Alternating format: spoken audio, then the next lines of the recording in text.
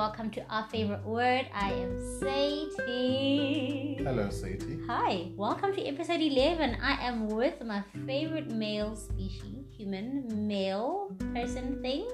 Wow, thing. Really? I'm with G-Man. Sure. Wow. Okay, Sandisile, before we start with episode 11, please catch us on our socials for engagement. Catch us on Facebook at Sidisa Mokgotsi as well as at Sandisile Kozengana. Catch us on Twitter at Estes as well as at Sidisa Mokgotsi, Instagram Sidisa Mokgotsi. If you're listening on Anchor, there are just over 1 million tabs for you to click and choose, and then it'll take you directly to where you want to go. So if you want to click on the email, go straight there. You can send us an email. You can click on our website. Our website also has a form where you can fill in to engage with us. So yeah, there's all those nice things that you can access. Also, if you're listening via Anchor, you can record a voice message instead of typing everything. So it's a little bit more fun. Alternatively, those of you that are listening on Anchor, if you have Spotify, you can also access this on Spotify. Just search for our favorite word.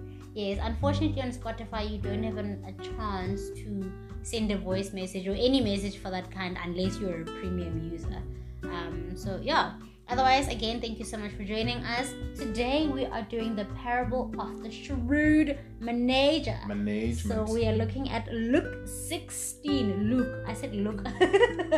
We are looking at Luke 16 verses 1 to 15. Look.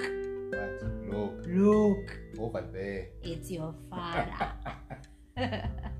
All right. So I am going to read the scripture, and then we will commence our discussion as soon as that is done. Jimmy, would you like to say anything before I start reading? I think you covered everything. I was still shook by the whole that thing. You're sitting I said person right after that. Don't focus on the negatives. Positive stuff only. Positive energy. Usa. You need to remain positive. You're going back to work next week. Positive energy. Positivity. Anyway, so we're reading from the NIV. Take out any translation that you want to use, and then okay, so the parable of the shrewd manager. Jesus told his disciples, there was a rich man whose manager was accused of wasting his possessions. So he called him in and asked him, what is this I hear about you? Give an account of your management, because you cannot be manager any longer. The manager said to himself, what shall I do now? My master has taken away my job. I'm not strong enough to dig, and I'm ashamed to beg. I know what I'll do so that when I lose my job here, people will welcome me into their houses. So he called in each one of his master's debtors. He asked the first, how much do you owe my master? 900 gallons of olive oil, he replied. The manager told him, take your bill, sit down quickly, and make it 450. Sure. Then he asked the second, and how much do you owe? 1,000 bushels of wheat, he replied. He told him, take your bill and make it 800. The master commended the dishonest manager because he had acted shrewdly. For the people of this world are more shrewd in dealing with their own kind than are the people of the light. I tell you, use worldly wealth to gain friends for yourselves, so that when it is gone, you will be welcomed into eternal dwellings. Whoever can be trusted with very little can also be trusted with much. And whoever is dishonest with very little will also be dishonest with much. So if you have not been trustworthy in handling worldly wealth, who will trust you with true riches? And if you have not been trustworthy with someone else's property, who will give you property of your own? No one can serve two masters. I think we discussed this yesterday as well. No one can serve two masters. Either you will hate the one and love the other, or you will be devoted to the one and despise the other. You cannot serve both God and money. The Pharisees who loved money heard all this and were sneering at Jesus. He said to them, you are the ones who justify yourselves in the eyes of others, but God knows your hearts. What people value highly is detestable in God's sight. Isn't that the truth? Is that not the truth? You know? So, hit us with a discussion. Okay, so for me, there's like 5 takeaway points from this parable that Jesus talked about. Obviously, I think they use money, or Jesus was using specifically money, because back then, as it is right now, money is still a very sensitive subject. It's still a subject that touches so many people on so many different levels. And I also think that money just reveals more of your character than any other thing. But the first thing that is that the first takeaway point that I wanted to address is the fact that we are going to be held accountable. We are in fact accountable for our work. As a teacher at Southbourne, you are accountable to your principal. You didn't have to say where I work. Jeez. Sorry. Yo. As an accountant. Yo, my podcast life has nothing to do with my workplace. Please and thank you. Sorry, I didn't mean to. But as a teacher, you're accountable to your headmistress. Yes. Or your headmaster. We might as well. I'm accountable to Mrs. Baker, the principal at Southbourne. Now that we are here, how about that? Should I list the SMT as well? No, it's okay. We'll just stick to Mrs. Baker. All right. I'm accountable to my bosses as well. I'm accountable for the work that I do. Yeah. For my accounting files, I need to report on that and tell them exactly what I've done, where I've gone wrong, and that. And in an honest manner as well. Exactly. Not in such a self-serving manner as you see this guy. But anyway. Yeah, that's it. Yeah. So whenever there's a mistake made, or whenever there's a lack in my part of my understanding of my work, my boss has to know about it, and I have to, like I said, report to him. So the first part is that we are accountable to our bosses, our earthly bosses. While we are also accountable to God, but we are accountable to the people that God has placed in charge. While we are accountable to God, we are also accountable, because it's not the bosses first and God. Sorry. It's God first, then the bosses. Yeah, this English thing. You know what I mean? So that's the first point that I wanted. The second point is that we need to also be strategic in our work. Yeah.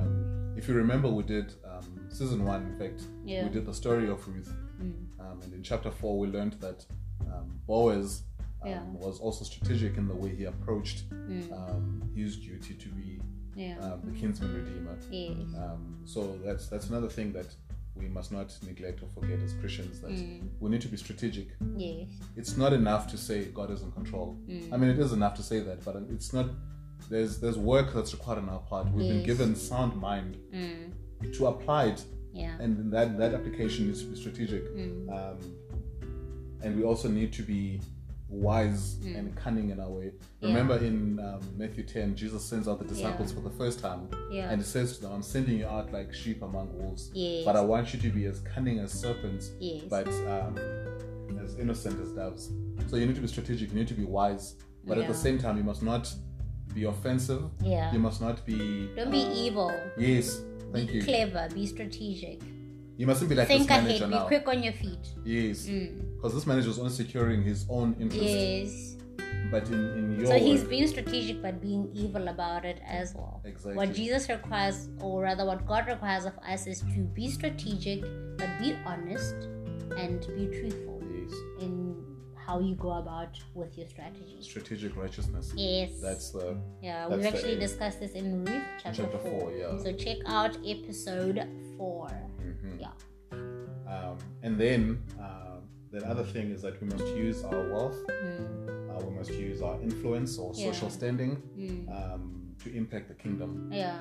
Because we see that the manager used his position to make a provision for himself, in that he would negotiate a place for him to stay after he's being fired, because he knew he was getting fired. But for us as Christians, we are to use the wealth that we have, our social standing or influence, to point people to the cross. I think we read a scripture on 1 Timothy yesterday about how we mustn't be arrogant. The wealthy. I was talking particularly about the wealthy in as much 1 Timothy. Yes, 1 Timothy 6 verse 17 to 18. As much as God isn't against us being wealthy, we also mustn't be like this. We mustn't be shrewd and evil. So just the last part of that scripture says, command them to do good, to be rich in good deeds, and to be generous and willing to share. Perfect. That's the point that Jesus is also making here, in that store up for yourselves treasures in heaven, not here. Because there's no point in hoarding wealth here. You're gonna leave it behind. Okay. And then the fourth point is that we need to be faithful. We must work diligently. We must work faithfully. We must be smart. Remember the parable of the talents. That the last guy, he took the money that he was given and he just hid it. He didn't do anything with it. but the other 2 guys actually went out and invested the money. They were faithful. Yes. Yeah. Like I said earlier, you were given a brain and a sound mind and abilities and talents, to use those things for our earthly masters. Yes. To show ourselves honest and faithful in our work, so that they can see that and also praise God in heaven. But also, like I said, that we're not working for our earthly bosses. In Colossians, it says that whatever you do, work at it with all your heart, working for the Lord, not for human masters. Yes. So the point is not our masters, not our bosses, but the point is that we're working for God. Is to serve God. Because the truth is, at one point or the other, our earthly bosses will disappoint us. They will do things that we don't like. But when that time comes, we will be rest assured that it's okay, because I wasn't working for you in the first place. I was doing things the honest way because God expects me to. I was doing my job to the best of my ability because God expects me to. So your job has nothing to do with your master. I mean, they will pay you, great. That has nothing to do with them. So take that into consideration. That's it. And our fifth and final point on this matter is, Jesus says it best. You cannot serve 2 masters. Yeah. You will hate the one and despise the other. Certainly. And in Matthew 6:24, it says the same thing. You cannot serve 2 masters. You can't love money and serve God. Yes. Because masters demand loyalty, absolute from you. They demand exactly. You're gonna, like I said, you're gonna love the one master. You're gonna hate the other. I feel like this point is very clear. Yeah. You just honestly cannot serve two masters. Yeah. It's impossible. Yeah. I mean, look at situations where, for example, you have certain workplaces where people will be told very blatantly that you're too Christian. Like this thing of you sharing scripture all the time is just a little much, and I guess you can navigate your way around that so long you say to them, I mean, I'm sorry that you're offended, but it is what I believe in and I love God. But what if you're in a situation where your boss says you're going to have to renounce God in order to continue to work here? Are you going to renounce God because you want to secure your job and to continue to work? But what happens? If your boss says, I need you to remove your Christian status and stuff from your social media because it's take away my clientele, what do you do then? Yeah. You know what I mean? So, yeah. Yeah, I was actually thinking of Intercape. It is Intercape, the buses that they've just decided that they're going to be Christian and they're going to come out. We are not being paid by Intercape. We are just shouting out because we're recognizing goodness anyway, and we're recognizing Christians. Yes, and they just decided that from now on. If anybody from Intercape hears this and you want to fund our trip to somewhere after lockdown, we are more than welcome to. But we're not paid to do this. Sorry, yeah. But I was like, they just decided that they're gonna honor God in everything they do, and they start with a prayer before you go. They watch Christian movies. End with a prayer. Yeah. The whole shebang. Now we'll put that on the other side. Like some employees might not have been comfortable with that. Yeah. And they might have made their choices, but the boss is stuck to honoring God. Yeah. And it's not easy, but that's what God requires us. They're in a business, but they're serving God through their business, not the other way around. That's all actually I really wanted to touch on regarding this parable of the shrewd manager. Okay. I think that brings us to the end. That brings us to the end, yeah. Thank you so much for being with us again today. We will be with you again tomorrow. I've decided to change. We will see you too. We will be with you because we will be present together in the same space. That's it. Mentally, not physically. That's it. In the meantime, thank you so much. Stay safe. Remain safe. Shout if you need a friend to talk to.